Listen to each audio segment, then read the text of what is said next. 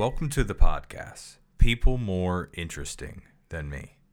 I'm your host, Michael Strumsky, where every week I host a new guest with unique professions, personal adversity, or even maybe a strong opinion or two. And if you haven't hit the 5 stars review on Apple Podcasts, please hit it now before you forget. Running a podcast is a surprising amount of work, and more reviews converts into a wider range of future guests. This week, I talked to the surrogate expert, Alycia King. Alycia talks about her experience with being a surrogate and what she's doing to help connect future surrogate families. We go through the emotional and financial aspects that come with becoming a surrogate. Enjoy.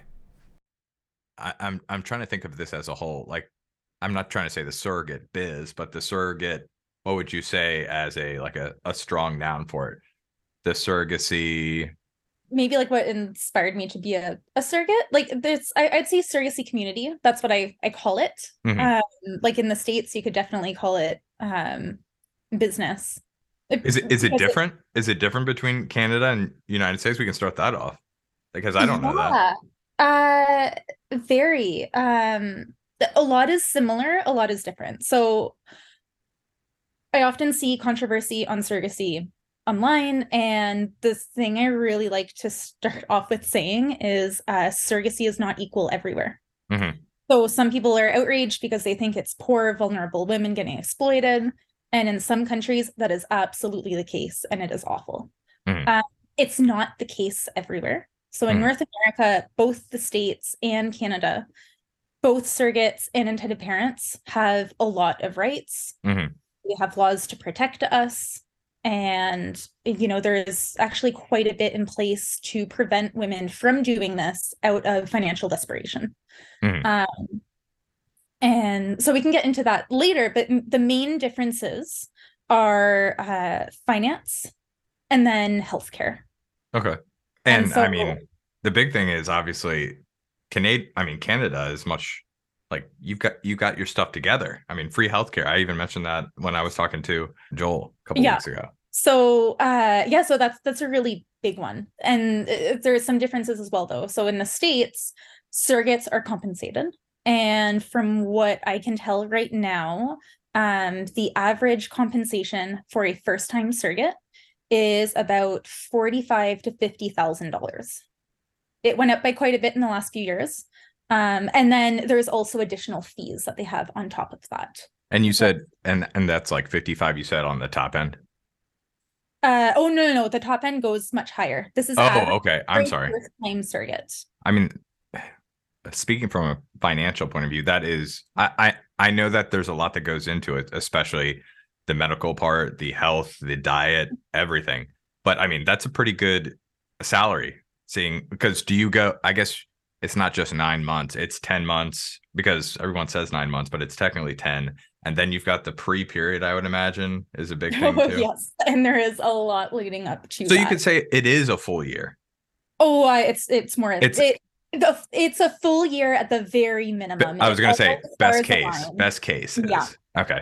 And so I'll talk about the timeline when I share a bit about my journey. Because I was thinking, I was like, man, 9 months. And then I forgot because I have had 2 kids. Everyone says 9 months, but it's technically, I don't know why the 9 months has stuck around, because it's technically 10, right? Yeah. Well, technically the first 2 weeks of pregnancy is before conception, the way it's calculated. And so I don't know how that math balances out. So sorry, let's start with the first question, the big question. Yeah. What motivates you to become a surrogate? So people often ask me this, and I feel like my answer is just so generic. I really genuinely like to help people. And so I have thought about surrogacy since shortly after my son was born. And there's a few reasons. I am young, I am healthy, I have a very healthy uterus, and I'm done having kids of my own. How many kids do you have, by the way? I only have the one. Okay. And so I got pregnant when I was 16 with my son. And I had considered maybe having another, but by the time I finished schooling and was in a place, the age gap was so big, and I'm very content with my one and done. And so, yeah, I really like the idea of being able to help someone in this way. It's hard to find a surrogate. And I didn't know much about it before. I just, I knew people in my life that had struggled with fertility issues, and it kind of sparked the idea of, oh, I would really consider doing this for them if it came to that point, which it didn't. Mm-hmm. But I finally got to a point in my life where I could add that to my plate. And it was during the pretty early pandemic. Someone on social media that I know had shared a post of intended parents. They created this post and asked friends and family to share it, searching for a surrogate. And I saw this and I turned to my husband, who I'd never spoken a word to about surrogacy. And I said, this just came up. This is something I've thought about for years, and I kind of want to message them. And I believe his answer was, there's a pandemic. What else are we going to do? And so he was really supportive. We talked about it quite a bit. And so this couple ended up having a friend of theirs volunteer. And so naturally they went with her. But they had kind of talked me through the process and shared some resources with me. And I felt like I was invested. The more I learned about it, the more I wanted to help, especially seeing the very disproportionate ratio of intended parents to surrogates. Mm-hmm. There's not an actual number. I've seen a lot of estimations that say about 40 or 50 intended parents for every surrogate that's available, which seems very likely. And so I decided to search, and I was on a Facebook group for surrogacy in Canada. And I found these strangers that were super nice.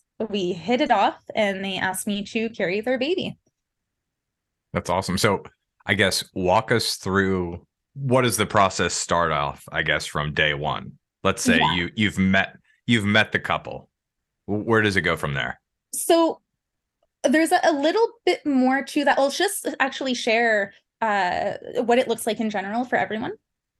So the steps would be, first step, decide if you will use an agency or if you're going to be independent, which means you don't have the agency's guidance. Step 2 would be to find a surrogate or intended parents where your views align. So the important things like what type of relationship you want, your views on termination, things like that. You find someone, great. The next step is medical and psychological clearance. And so that's one of the big things I would feel like, because that was one of the big questions I thought was just like, and we can touch on this later, but it's just like, once you've given birth, you've got all these, I know, hormones, and you can go either which way. I've seen it from my wife from a happy point of view or a sad point of view, but there's a legal agreement that says this isn't your baby, but your body could be telling you this was inside you. It's your baby. Yeah. And we can talk about that later. I just I wanted think we to definitely will. I know that's like probably one of the biggest things, but yes, it is. Keep going. Right. And so a medical and psychological evaluation. So this is, you'd go to the clinic and you get, ultrasound. They get all up in there and check out the ovaries, uterus, make sure everything looks good. They'll do, STI screenings and just make sure that everything looks fine on that end. If you have a partner, they will also have to do some testing as well. And then all parties have to do a psychological evaluation. Okay. So mine was the most important one as the surrogate, but they also interviewed my partner to make sure that he was okay with it and understood, the involvement, and the intended parents as well. And the goal of that is, one, to make sure you're mentally sound, but also to make sure that you have a good understanding of what you are agreeing to. And so once you get the green light for that, you move on to legal contracts. Quick question on the medical. Is there anything that rules you out on a non-reproductive stage? Like, obviously the gyno checks you out, but I'm thinking like diabetes, like MS. Obviously, nobody with cancer is well, I don't know if that's me being biased, but I would imagine no one would have a surrogate who is currently has cancer. But is there any like diseases that rule people out that are non? Definitely, and I can't really say like specifically which. I don't think you can be with diabetes.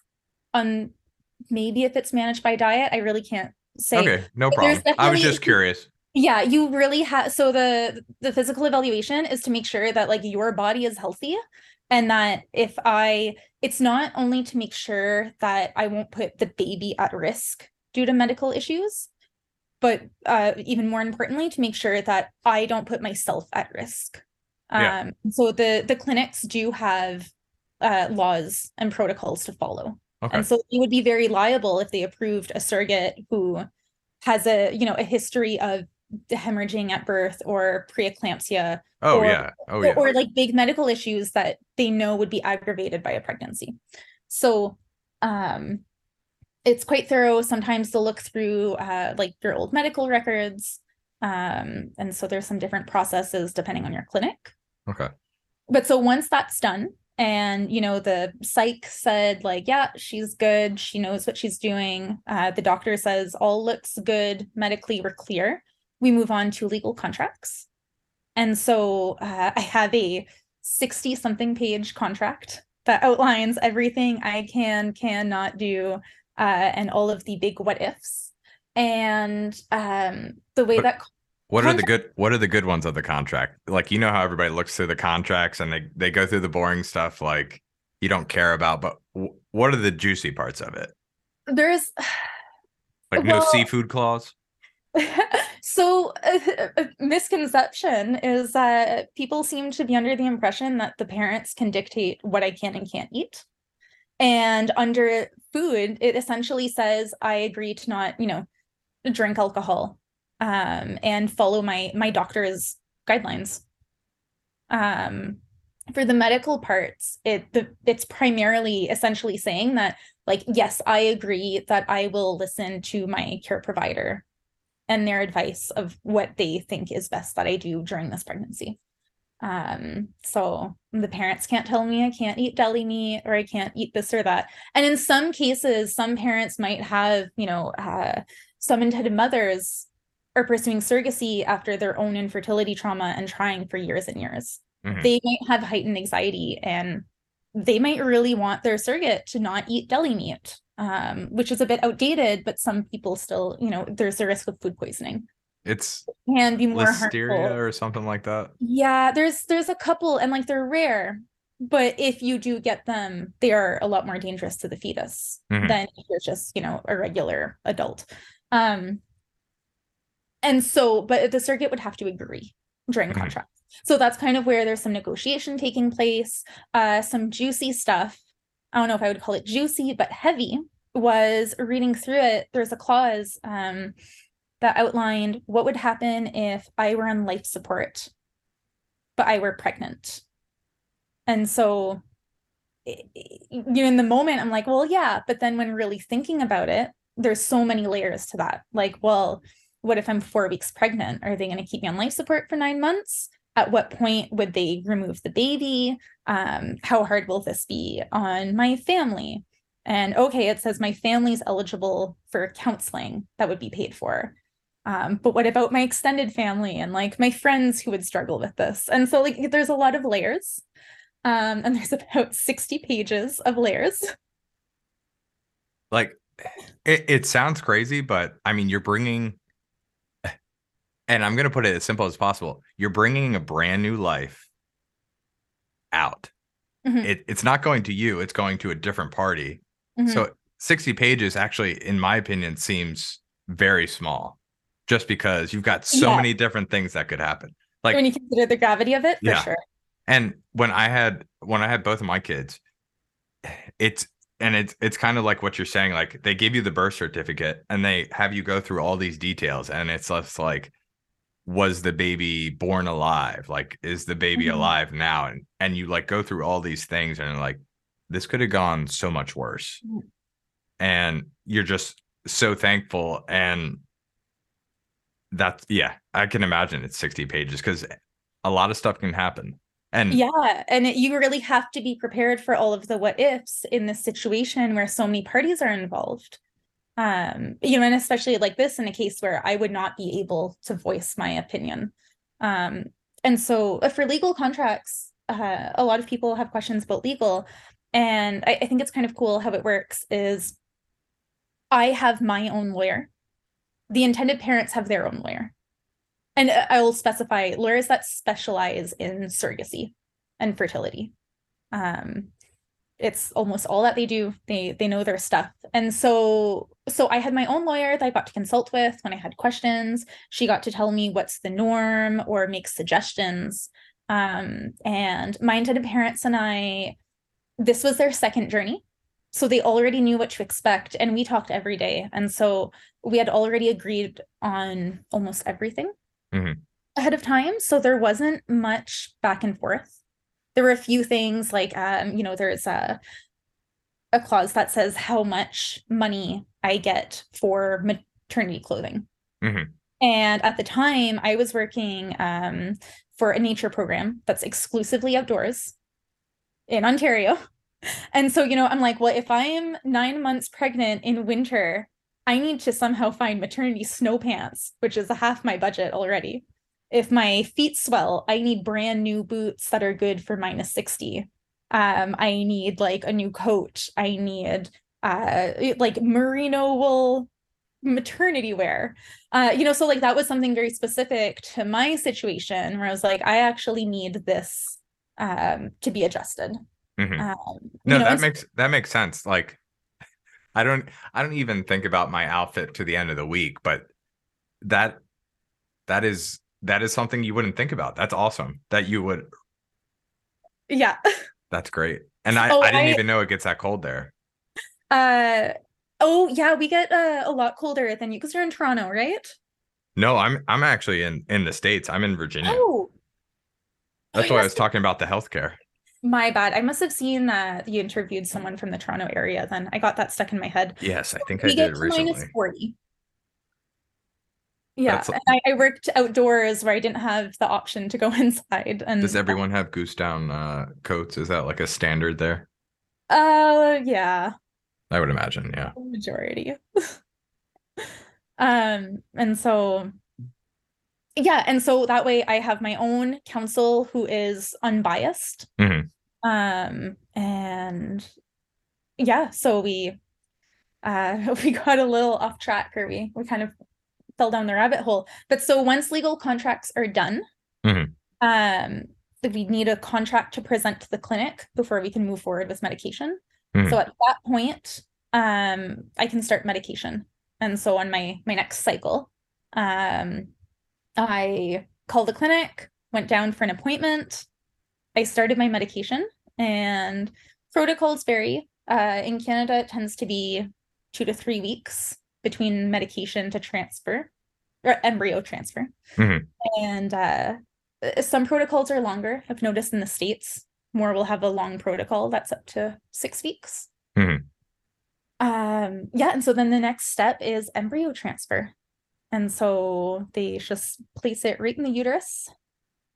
And it's kind of, I saw a funny video. I was almost worried when you go for the transfer, you need a very full bladder. Mm-hmm. And I felt so nervous. I was like, when I go pee, what if it falls? Um, and even knowing it's not connected, of course, but it still was a thought. And so it's basically if you have a peanut butter sandwich and you put a sesame seed in there, that's it, it's not going anywhere. That's did somebody explain to you what the peanut butter? Because that is perfect Yeah. metaphor for that. Yes. Yeah. So it's pretty funny. Okay. Yeah, so that's kind of the steps from considering surrogacy all the way to transfer. Mm-hmm. And unfortunately, it's quite common that an embryo transfer is not successful. Mm-hmm. And so then you repeat a couple steps until it works. Okay. And I guess what is that sometimes based off of? Because I would imagine from a guess that the quicker that the embryo is kind of placed, I know that everything can be frozen and stored, but I would imagine the fresher the embryos, the higher chance of success? Nope. Or no? Okay. No, you think no, they're really good with their time for how soon it can be thawed. And so what happens with the embryos is the majority of the time it's an issue with the embryo itself. Okay. Sometimes it can be that the med protocol that the doctor gave just doesn't work for someone's body and they Hmm. switch it up and it works. The science also isn't perfect. Okay. Like we've all seen the Friends episode where they shove 3 embryos in Phoebe. Yeah. Um, the science has gotten better. They Hmm. don't do multiple embryo transfers very often. Is that the one where they put it in the microwave too? Or am I thinking of something completely different? I can't remember what they put in the microwave. Okay, never mind. Yeah, it's funny that you bring that up though, because I think at some point they stopped allowing couples. I mean, what was that reality show? John and Kate plus eight, Yeah. where basically they allow obviously they allowed that to happen. That didn't happen naturally. Well, I'm No, not. so what happened with her, if I remember correctly, she was taking a medication that stimulates the ovaries and can produce more eggs in one Mhm. cycle. Okay, Yeah. so chemically induced. Okay, Yes. And I think that's something that's monitored a lot more heavily now. In the yeah. States, it's quite common for 2 embryos to be transferred. It's becoming less common. Okay. The majority of surrogates who have carried twins will swear they'll never do it again. It's really hard on the surrogate's body. And Hmm. also very often the twins end up being born prematurely. They have health complications. They're in the NICU for several weeks. So some people view it as unethical. In Hmm. Canada, I actually thought it was illegal until our doctor suggested it for us after a few attempts. Um, This so is in Canada, the majority sorry. will not allow more than 1 embryo to be transferred, to the exception of very specific circumstances. Okay. I have a stupid question. So, say you were to do that, you're not going to get paid double, correct? Well, actually, so in the States, so there's base compensation, Hmm. right, which we talked about, what's like the 45 to 50, your Yeah. average. There's also fees. Hmm. And so a surrogate in the States would have a med start fee. So every time she starts medication, $500 is a very common one. Okay. She gets a fee. Embryo transfer fee, $1,000 is common. So every time she does a transfer, she gets that. Hmm. Invasive procedure, 500. And so for twins, in contracts, they will negotiate an extra amount. So if there's a live birth, it's the base compensation. Hmm. If there is a twin, it's an extra, $8,000 to $10,000. Really? Hmm. Yeah, and so the way that it works in the States, it's not income. It's considered A gift? compensation Oh, for pain and suffering. okay. Yeah. Hmm. But I mean, obviously people know, or I guess it's not a fact until the baby's born, but they do know prior to that that there are 2 babies in the womb. Yes, they'll know as of 6 weeks when they go Yeah. for the So then they ultrasound. can And in the start States as negotiating. well, yeah, and like if a surrogate loses the baby, if the baby's not, a stillborn, Hmm. the surrogate still gets paid Hmm. because she's being paid for the pain and suffering, and otherwise it would be baby selling, Yeah. which is the kind of why it's done that way. So, Hmm. but no, in Canada, whether I'm giving birth to 1 baby or 2, I'm still not making money. So I guess what was the process like for you? I guess your first time around. Overall, I would say it's tricky to say it was a good experience. So I did not end up giving birth to a baby. Hmm. So I was matched for 2.5 years with a couple. And in that time, we did 5 embryo transfer cycles. 1 was canceled. We did 4 embryo transfers. I had a chemical pregnancy, which is what we call a very early miscarriage. And I also had a later term pregnancy, or I don't know, later term. At 12 weeks, I had a Hmm. very complicated miscarriage. And so at our 12-week ultrasound, we found out that the baby had died over a month before. And so it was really difficult for me to access care. Um, the fertility clinic would not help me. I was the last appointment on a Friday, and for some reason they did not upload my the report to, we have a provincial patient portal. And so no doctor could access my ultrasound, and no doctor is going to do anything without confirming for themselves. I ended up having to go, I got referred to the abortion clinic by the male nurse who did not understand what a miscarriage was. I had another male triage nurse tell me I wasn't having a miscarriage because there was no bleeding. And I ended up having to go to a hospital out of town because no one else would see me in a short amount of time. Hmm. So we had a lot of complications, and we were preparing to do our next transfer this summer when we found out that due to a lot of factors with the embryos, it was recommended not to transfer them at all because the chances were so low for success. Can I say I think that's amazing that you're still powering through just after that event, because that's like an event. So that was my That's a first, changer. it was, so that was my first transfer. I was Okay. fully prepared for it, to fail because I knew it took a lot of tries, and it worked on the first try. And my intended parents, their previous surrogate, um, they already had a child from surrogacy, but she had two miscarriages before a live birth. Hmm. Prepared for that, and it was successful. We held our breaths for the first ultrasound, and we saw a heartbeat, and everything looked great. And I had never heard of a miscarriage. I didn't know what that was. I thought baby stops growing, body expels it. And so it had been so long that I was told I was really in a risk zone in terms of getting an infection. Hmm. And I had symptoms the whole time. My body did not realize. And maybe part of that was taking the hormones every day. Hmm. Um, but I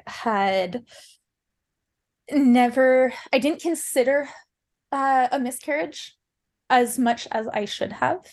I kind of went into this thinking like, no, I'm really healthy, I have great fertility. I've never had a miscarriage, so I don't really need to worry about it, Hmm. which is a little absurd because every surrogate is a surrogate because they don't have fertility issues and they have Yeah. a clean record, but it is very common, and it's because it's almost always an embryo issue and we have no control over it. And so I struggled to access care. I had to go to the emergency room 3 different times. After a few days, I finally got medication.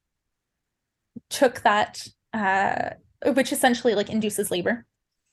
And I go back for an ultrasound. It wasn't successful. I had to do another 2 rounds of medication. And then a month later, I had an ultrasound and I got called saying I needed emergency surgery because it still had not worked. And now it had been 11 weeks between the time baby stopped growing and where I was. And so I really struggled during that time period. The intended parents were with me at the ultrasound when we got the news. Hmm. So I felt awful that they had driven all the way down to my city to get that news. But I think we were very good supports to each other. They checked in on me. My husband came straight from work. He picked up some beers and we all drank together to you know. How far away were they? So they live 2 hours away. Okay. Yeah, so close in terms of like how far, people can Yeah. live, but it's still, I'm sure that was a very long, difficult drive for them afterwards. Yeah. And so I've become quite vocal speaking about loss. Um, so I had already announced that I was doing surrogacy. I had gotten the heartbeat confirmation, the pregnancy looked good. And the medication especially made me look really bloated. And I was very sick. I get very bad morning sickness. And I could tell some people were getting suspicious. And with my husband being fairly open about the fact that he's had a vasectomy, I did not want people asking questions. So I decided to announce it. And then I lost the pregnancy. And so I was kind of stuck with this. Do I have 100 small conversations or do I just announce it? And so I publicly, I shared what happened. And I kind of shared quite a bit about my experience and my outrage for our healthcare system. As much as I do love Canadian healthcare, we have so far to go. And I had so many women reach out and like women I know personally, friends that I never knew this, and they told me they had also had similar experiences. Mm-hmm. And it was so helpful, and so I'm very vocal about it. And I also host a surrogate support call every week. Mm-hmm. It's free. Any Canadian surrogate can join. And so I always make sure to, encourage people to talk about the loss because it's such, there's a lot of guilt. There's a lot of pressure. I had this guilt that I shouldn't be mourning it because it wasn't my baby. I had this guilt that I lost someone else's baby. And I'm causing them grief. And I had a lot of feelings I didn't know how to place. Mm-hmm. And so it was very difficult on me. And I did have quite a break between that and our next transfer. Yeah, so. No, that sounds, and do you feel like that's really just talking about it opened up your feelings to, I guess, new things that you didn't realize? A lot. Yeah. Yeah, quite a bit. And I was really lucky that the doctors I did end up seeing were wonderful. And it was COVID. And so, you weren't allowed a support person or anyone else. And I was really struggling with this pretty intense miscarriage. And I had a fear of anesthesia. So I had Mm-hmm. this fear of surgery that was stressing me. Mm-hmm. And I just completely cut off my hormones that I was Mm-hmm. taking all at once. So I had that crash. And I had been to several emergency rooms and essentially told they wouldn't help me. So I would say hysterical is a good word. By the time I entered the hospital where I finally got help, it was a small hospital, and I sat down and I was like I was sobbing. Like, like it's just when you're almost like hiccuping. Yeah. I just sat down and I sobbed waiting for them to call me. And they could see I was really upset, and they called me right away. I got my own private room, and a doctor came in and asked for my husband's phone number so they could tell him he's allowed to come inside, which was very helpful. So I felt better just knowing that, okay, these people understand that, even though Yeah. my body doesn't recognize it's a miscarriage, it's a very emotional thing. But in general, I got to learn a lot about struggles that others have had with accessing care, and a lot of issues around how reproductive health is treated. Mm-hmm. I had quite a few female nurses who were really nice and had been through similar things. Mm-hmm. And no offense to you, because I know not all men are the same, but every man that I spoke to or was trying to get help from essentially told me it's not an issue, not to worry about it. Go away.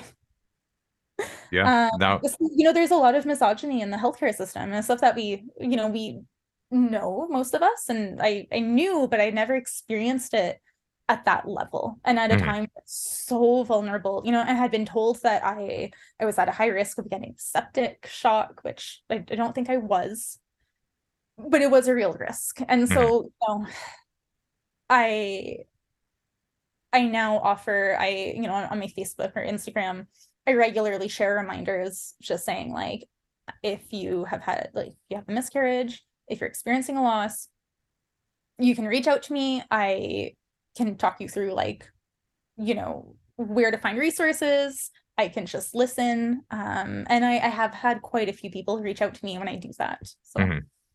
No, that's great. So what made that couple the couple you wanted to start with? I'll keep it short. I really felt a connection to them. Okay. Going into surrogacy, I thought I wanted a couple that lived in my city that didn't have a kid yet. And I met them, and it was very easy to talk to them. They were very honest and transparent and genuine, and they were nice. I trusted them. That's great. And And I how many meetings did you guys have before? Like, was it two or three or anything like One. that?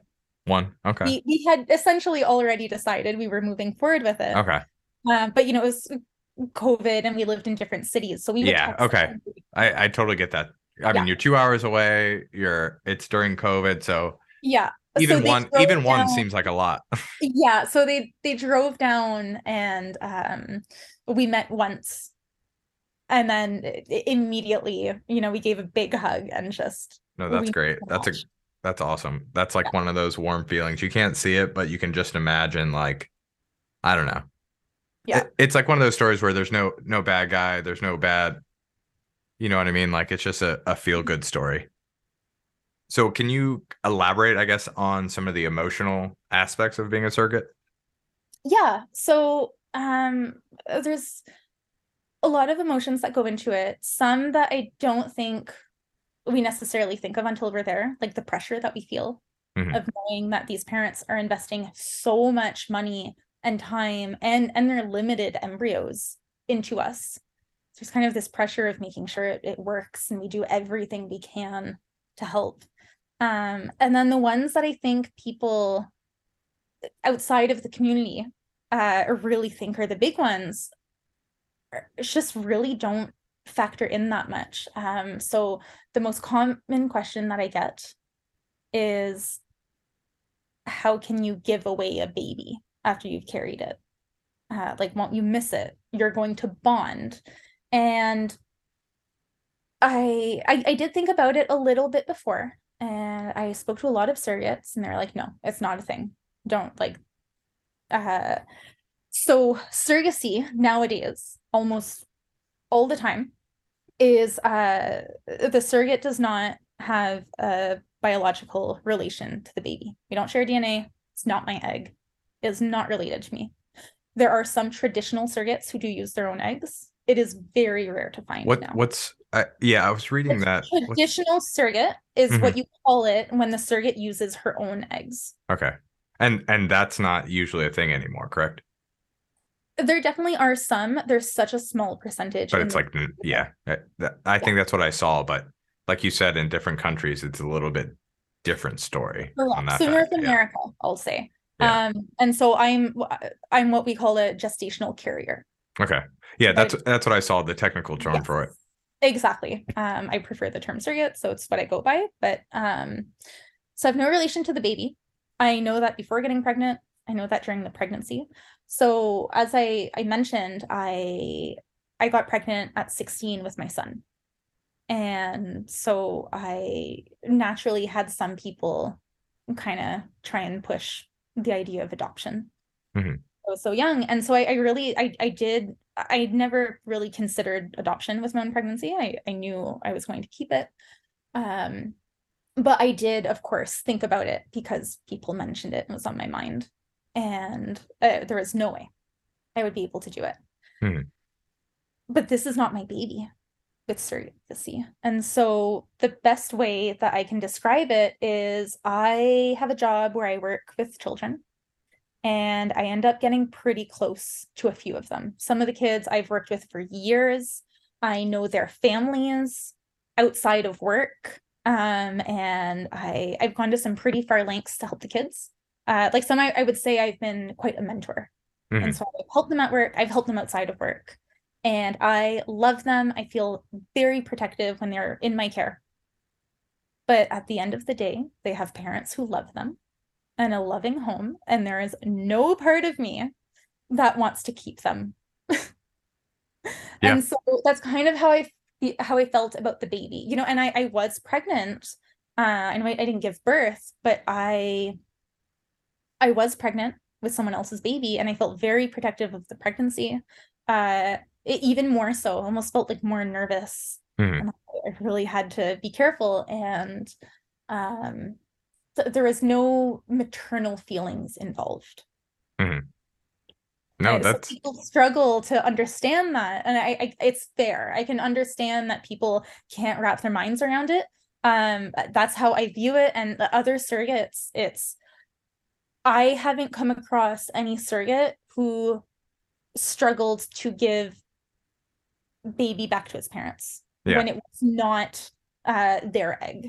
Yeah, and the other thing is like the way you explain it, it kind of makes me like slowly get onto your side because like if obviously I am so far from being able to give a personal opinion on that, but if I thought for 9 months or 10 months, however long I'm carrying that, like this inside, I'm doing a huge favor, a huge thing for someone else. This is nothing mine biologically.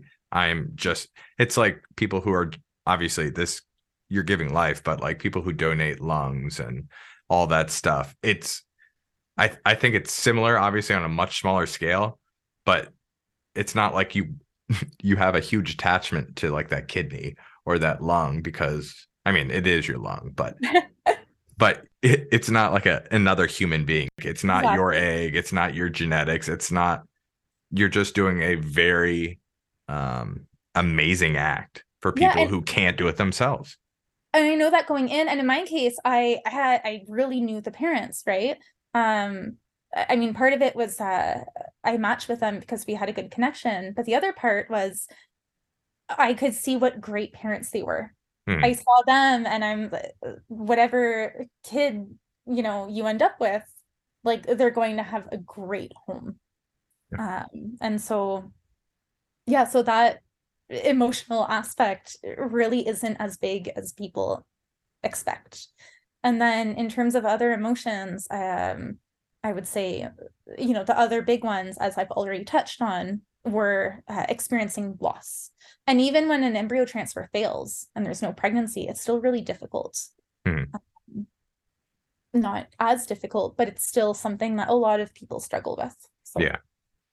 Um, Before I forget, and you might not know this, what is like a ballpark estimate on what I guess the parents would shell out? Because obviously they're paying for the embryos as well and all the stuff to prepare embryos, and obviously I guess the freezing. I don't know what the cool term is. It I the think the freezing. cryo? And then they have to pay for, like you said, the 55 average, the hospital fee, and I assume they cover. Are you covered on? Oh, this is So Canada. I can see what you're asking. I can answer for both sides. Okay. So actually on my Instagram, I have a surrogacy Instagram account, and I actually just made a post explaining why the cost varies so much. Hmm. And so it can cost as little as $30,000 to $150,000 in Canada. In the States, it can be astronomically more. Um, and in Canada, like while I'm not profiting, I shouldn't be out of pocket Hmm. for things. And so Yeah. I'm getting reimbursed for all surrogacy related expenses. So in Canada, depending where you live, depending why you need IVF, there are some provincially funded cycles, but those are pretty tricky. They have long waits, and it's fairly new. Hmm. Um, but I think on average IVF costs $20,000 to $30,000. I Okay. haven't looked into that part very much. I haven't had to. I know that for every embryo transfer cycle that I did, I believe my intended parents paid $2,500 to the clinic, Okay. which doesn't sound like much. However, for each embryo transfer, that required 3 to 4, no, 3 to 5 Business. in-person appointments at the clinic in a different city. So they're also paying for my train ticket to travel. They're paying for, my Metro pass. They're really sweet, and they would always take me out for breakfast after. They're paying for my lost wages if I have to miss work for a couple days. Um, and at first I kind of thought some of the expenses seemed a bit silly, where I'm like, well, like, if I miss one day of work, I can probably make it up. Um, But in my case, I ended up having to travel out of town over 20 times. And so the expenses really do add up. Hmm. Just to give an example, and like that one thing cost can vary so much. Whereas if the fertility clinic were in my city and I could just schedule it around my work, Yeah. you know, um, and Transportation isn't so really a cost then. no, and so there's like so many other factors. Like let's say, so intended parents are responsible for paying for a surrogate's lost wages, for any work she misses for appointments, as well as 6 to 8 weeks of recovery after birth.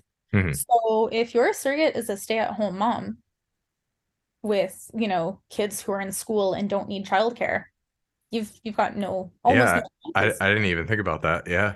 If you have a surrogate with a high paying job, that can add up very quickly. Does that usually happen? Like what Oh, exactly you said? yeah, so it can happen, and I have seen surrogates with high paying jobs. Because I could see that both ways. One, obviously, let's say Amazon CFO. She makes $400,000 a year. I don't know. That's probably much lower than they would make. But you would want. Oh, never mind. I don't I'm think going. Amazon CFOs are generous people. Well, the other thing is, I'm thinking. I'm stupidly thinking that they want their genetics, but that's not even in the equation. So I'm completely wrong. Well, so there are people with higher paying jobs who still do this. Hmm. And in Canada, there are there's loopholes. Some surrogates really do want to make money. Hmm. It's quite a gray area for what can be reimbursed, and some really push those limits. Okay. But if they're really in it for the money alone, it's not worth it because I had to take needles every day. Like the losses you Yeah. go through, the morning sickness. It doesn't come close to what surrogates get compensated for in the US. And I Yeah. know a lot of American surrogates, and they still care deeply about the parents and the babies. There are some who really do view it as a transaction. Hmm. They want to get paid, they have a job to do, they don't care to get to know the parents, but I would say the majority care very much. Hmm. And so, yeah, so expenses can vary a lot. So in Canada, while all of my medical expenses related to the pregnancy are covered by the province, Hmm. fertility clinics are private. It's not provincially funded unless you qualify for certain programs. Um, and medication is out of pocket. Okay. But anytime, like if I have to spend 3 months in hospital on bed rest, then we don't have to pay for that out of pocket.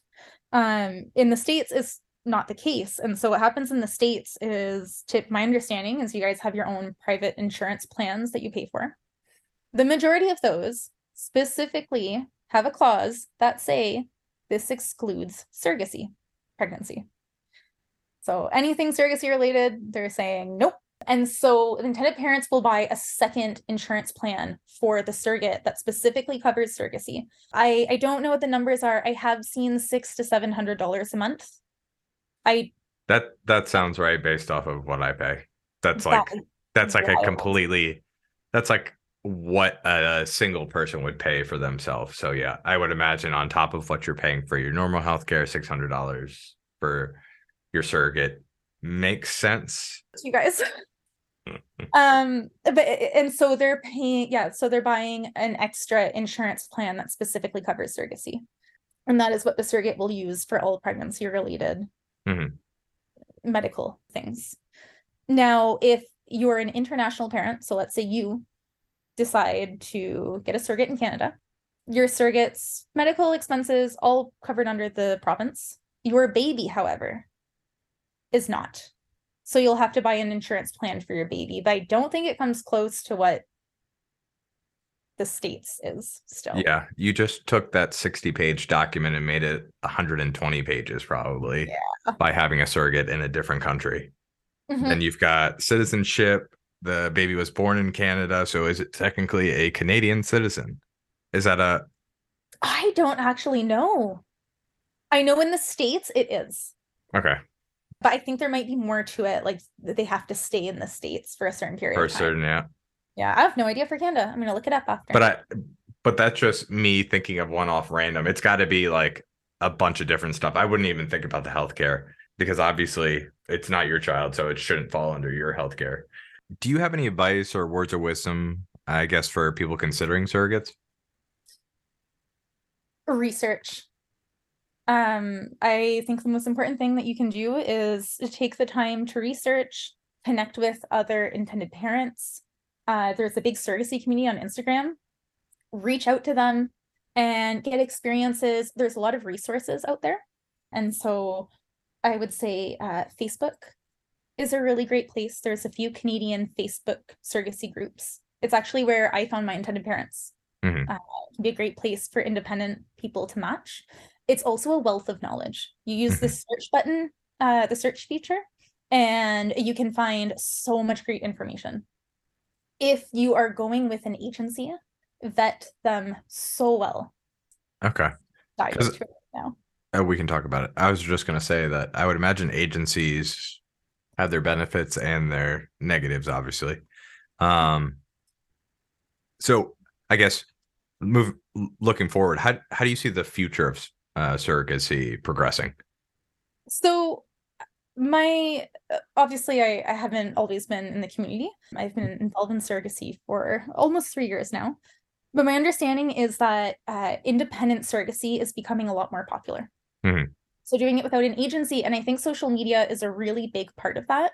And I think we're going to continue to see more independent surrogates and matches, especially in Canada. I think in the States, it gets a little bit more complicated, and an agency might be able to help with guidance on things like, insurance, medical, and financial. It's a bit more simple in Canada. And I think that because of social media, it's easier for intended parents and surrogates to find resources, to find information, and to find each other. Mm-hmm. Majority of intended parents use an agency to find a surrogate. And there are some good agencies that are genuine and have, everyone's best interest at heart. But there are a lot of agencies that are practicing very unethical. More monetarily driven. Mm, yes.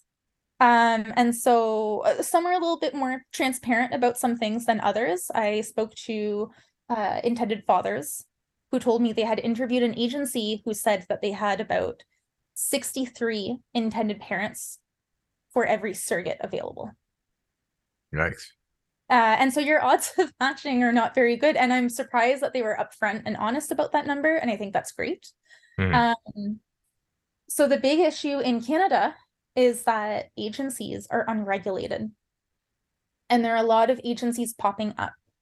And so these are people who some might have experience and know how to run a business. But if I wanted to open an agency and I don't know how to run a business, I could make myself a logo on Canva and slap it on Facebook and say, give me $15,000 because I know a surrogate. And so Yikes. we're starting to see some issues with agencies. And what I really hope for the future is that they will become regulated because right now they're not accountable. There's no one checking in. There's no higher up supervising them. So they really can get away with a lot. And again, some agencies I'm sure are great. And of course it makes sense that I'm hearing more about the ones where there are big issues, but there are some big issues Mm-hmm. with agencies, particularly right now. And is there not you would have obviously mentioned it. There's no governmental, but there's no large, I wouldn't say a private agency, but more like a regulation, I guess it's not governmental, so there's no. No, that's the issue. And it's that And I is don't that know what it? we Do you know need if to they do have to that for get United that. States? Do they? I don't know. I wouldn't think so. I I would just imagine that you could. I don't know. You're right. People my age or in your age would a Mhm. mat would be able to, I would hope they would be able to figure out how big a company is. And because obviously people go on Facebook who are Mhm. much older and they can easily be duped by news and stuff like that. But if you do a little bit of Google searching, you actually look where the address is and it's not a PO box or like a industrial park or a When here's a counter, sure, you can have a big agency with a lot of staff. I'll bet they have a very big wait list. yeah, And there's still a that's a shortage good of counter. surrogates. I mean, So they're it's just as bad, I guess.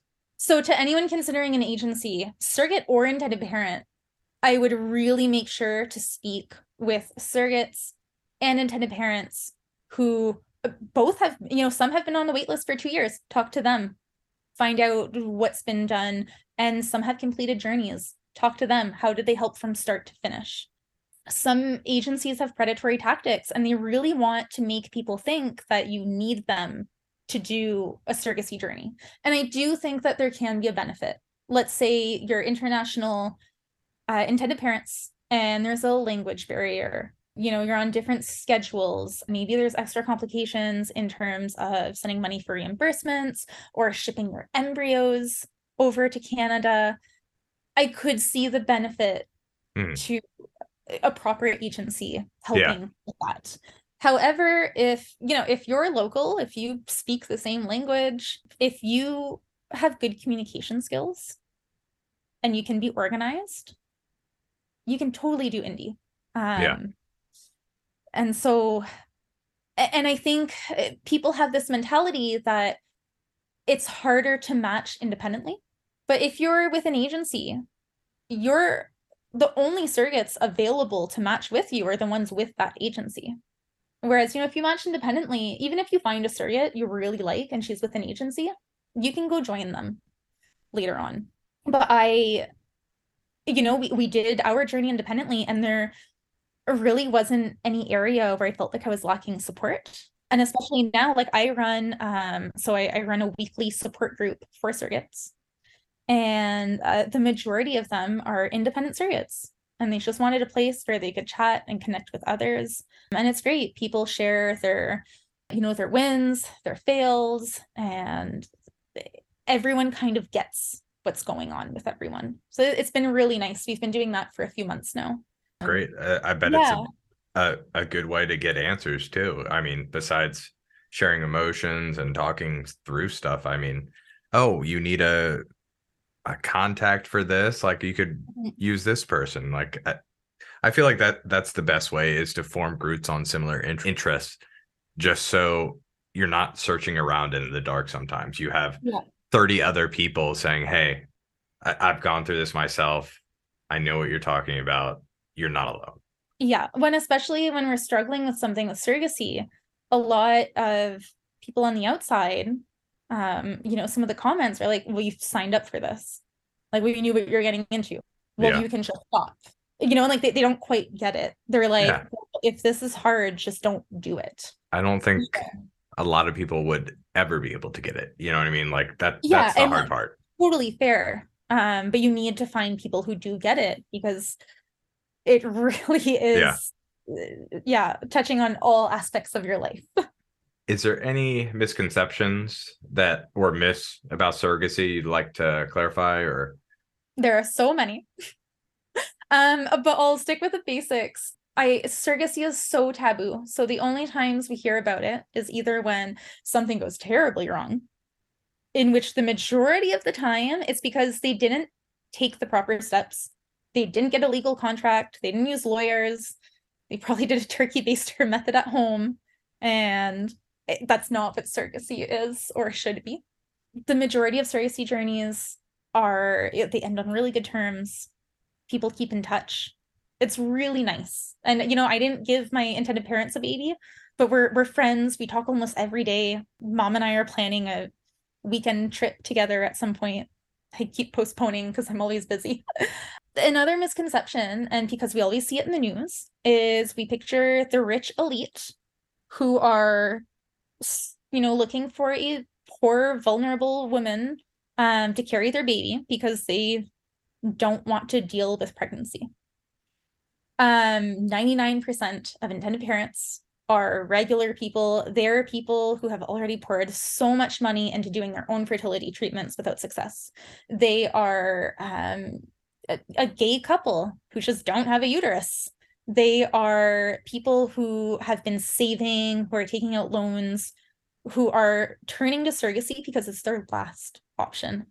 And especially in the case of hetero couples, it's often really difficult for the intended mothers to come to Hmm. terms with surrogacy because the majority of women who are trying to get pregnant, they've dreamed of carrying their own baby. And so it can be really difficult for them to watch someone experience the pregnancy. Um, and for some, we tried to do things to keep my intended mother and father connected, and we even got these little speakers that stick to the belly. They're called belly buds. And so that I could play recordings of their voices and Big Brother and whatever lullabies. It's funny that you mentioned that because I think I've heard of I think long distance couples have this, but they have like they're connected through Wi-Fi where they're always kind of synced. Where I could imagine them having that for obviously that's a little bit extreme, but like anytime they wanted to talk to the baby, you'd have like a little armband with the little speakers on it. Yeah. And where as long as you were connected to Wi-Fi, basically they could talk to the baby. Yeah, the plan was kind of, whenever I'm on the couch watching TV, I just play recordings of their voice. And it's, I don't hear it because it's Yeah, just in yeah. the It's belly. And going in the so, belly. yeah, babies picking up on those voices. Um, Something else too is another misconception is people think that, the parents can't bond with the baby. And I will ask you, you were not pregnant with your children.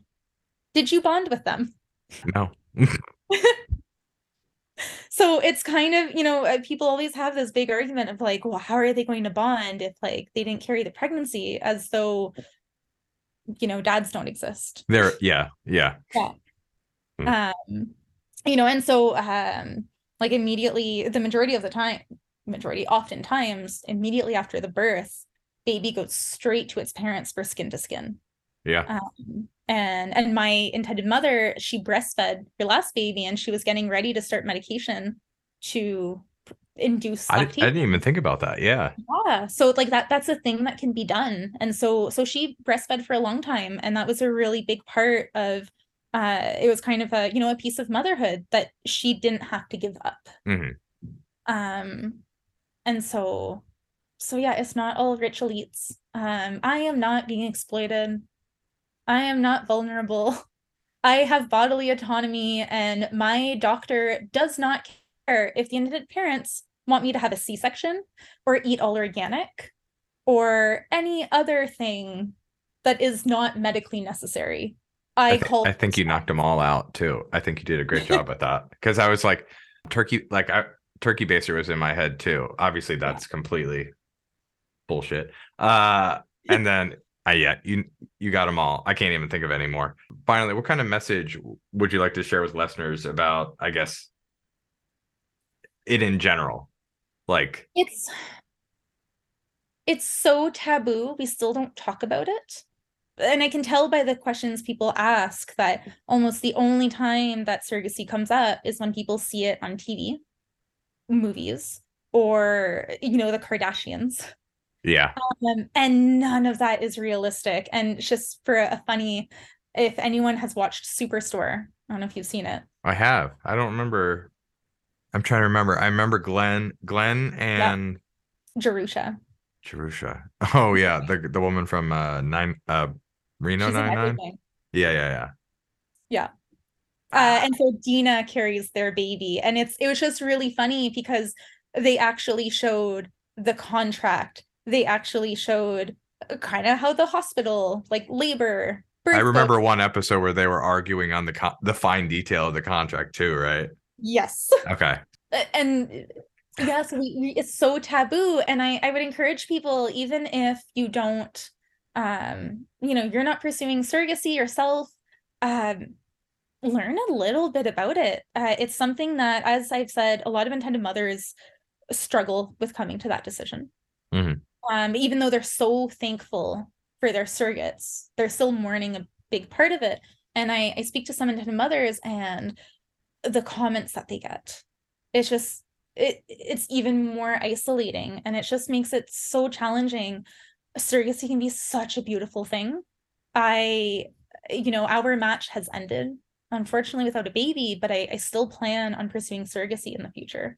Yeah, And that's great. Like I, I it's don't I'm even know if I would want. literally bringing a life into the world, because people are like, why would you do that? And like, it's not just a baby, it's also going to be a teenager and an adult with its own life. And I'm making people parents. I'm giving grandparents a grandchild.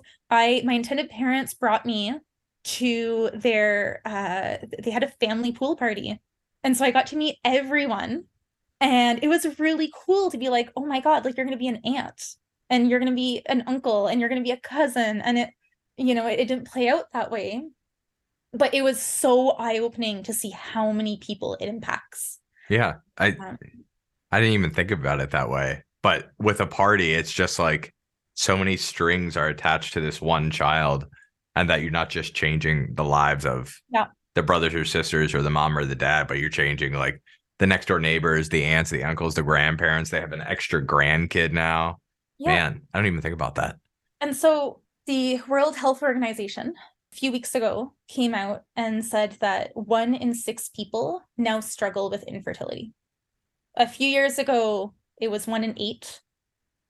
And, a decade before that, it was even less. And so we're seeing a lot more infertility, Don't tell me that. Now impacting I'm more now I'm people. thinking Handmaiden's Tale. I wouldn't go that far, but just to say that I think more people are going to need to turn to surrogacy. Hmm. Like we're going to see a rise in the demand. And so if you've considered being a surrogate, like look into it. Hmm. But so, and this is part of why I think people should talk about it, because if you haven't met someone who's experienced surrogacy yet, odds are you will. It's the Hmm. community, or industry, as some would say, has boomed. There is so many more intended parents. Thankfully, there are more surrogates, but it's growing Hmm. at a very quick pace. Uh, I don't know if you watch Grey. Do you watch Grey's Anatomy at all? When I was pregnant with my son, 7 months binge watching Grey's Anatomy and sobbing. Yeah, when I was pregnant, I spent months binge watching and just sobbing with It's all of my okay, friends. especially when Denny's Elfad, whatever they say, they always repeat.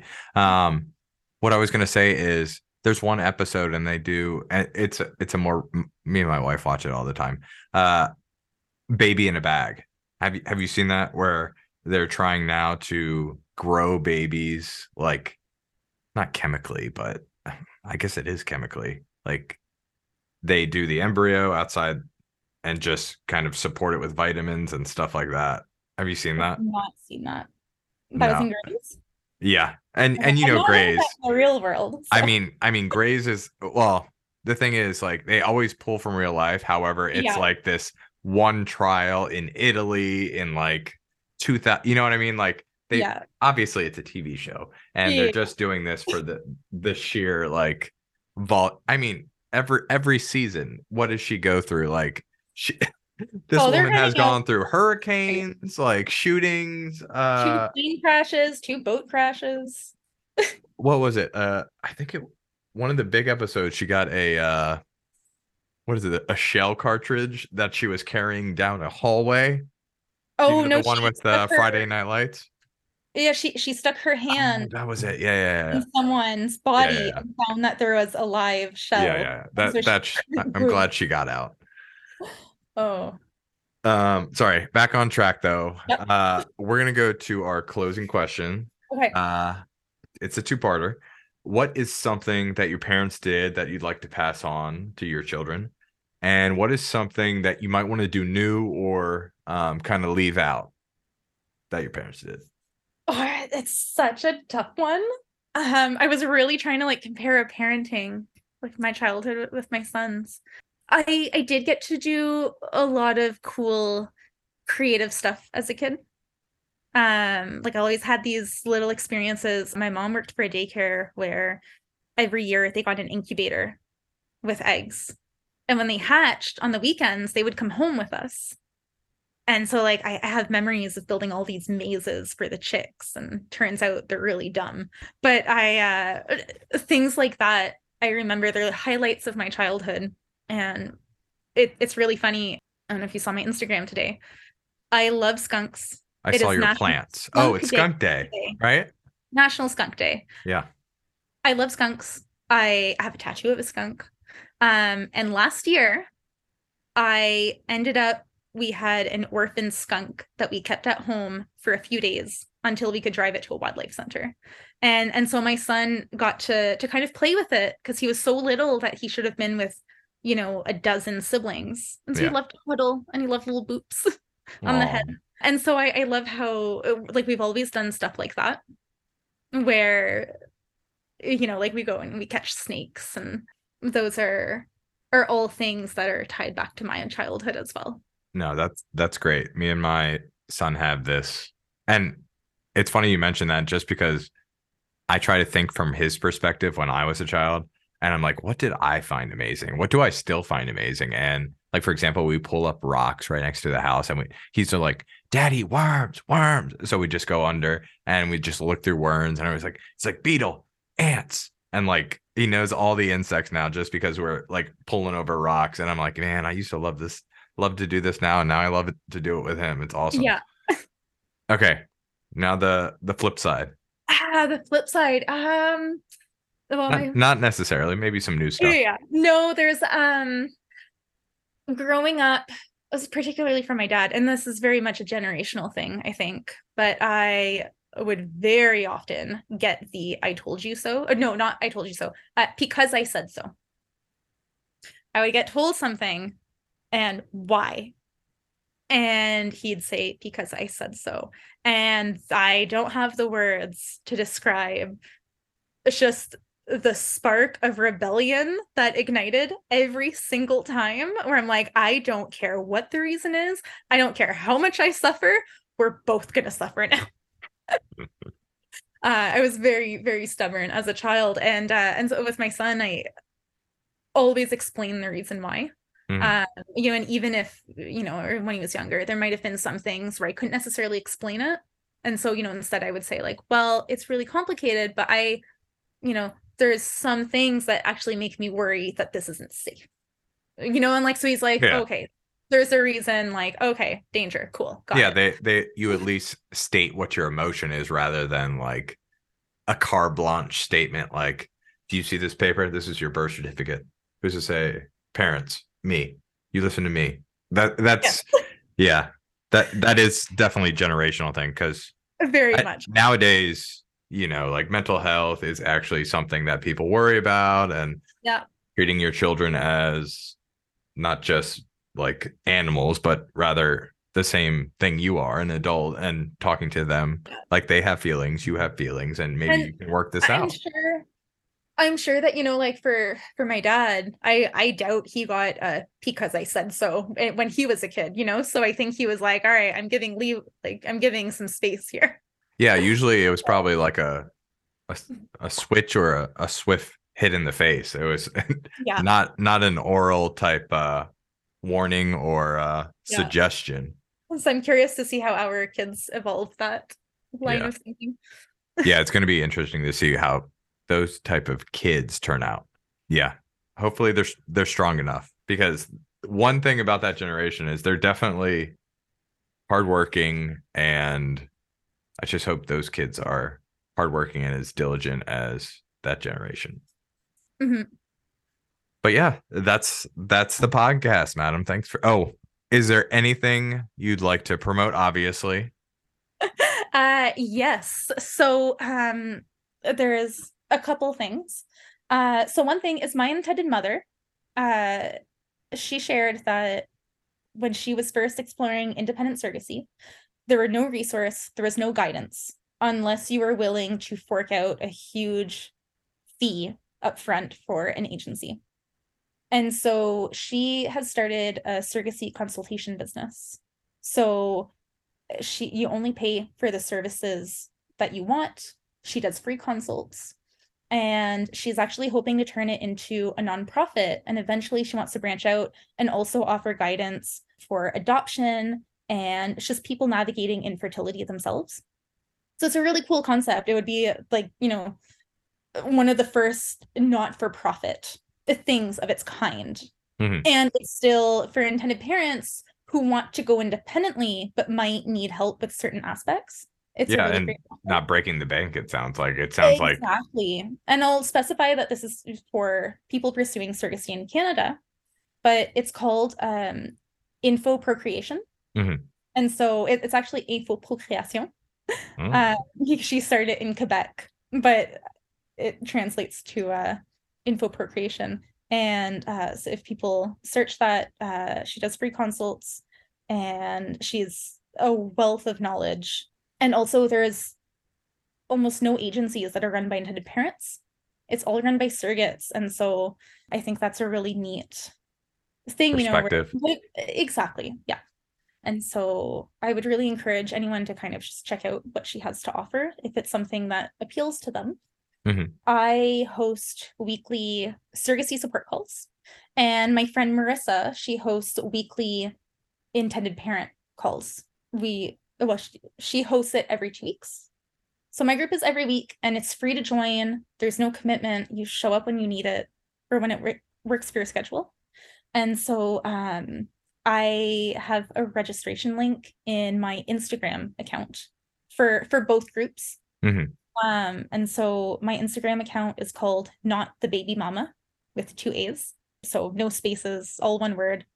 And I also just share general information on surrogacy and kind of answers to the general questions that people have and a lot more in depth of kind of what we chatted about. And then I share my own journey and I do kind of, ask me anythings. And so if anyone is interested in learning about it, maybe they find it interesting, maybe they are considering it, check me out. Yeah. I share a lot of other resources as well for, where you can get connected with people and this and that. So And I'll tag that on the video or the audio when I put it up. that sounds great. Yeah. Well, thanks again for taking your time out. Yeah, this was really fun. Appreciate it. Sorry. And now I know so much more. Yeah. I did learn a lot. I'm actually impressed with. I mean, obviously I'm clueless, but a lot of stuff that I didn't know, if that makes sense. Yes. Okay. Well, thanks a lot. And yeah, no problem. Yeah. Good night. Have a good one. If you like this week's episode of People More Interesting Than Me, please follow me on Apple Podcasts so you won't miss out on more episodes like these.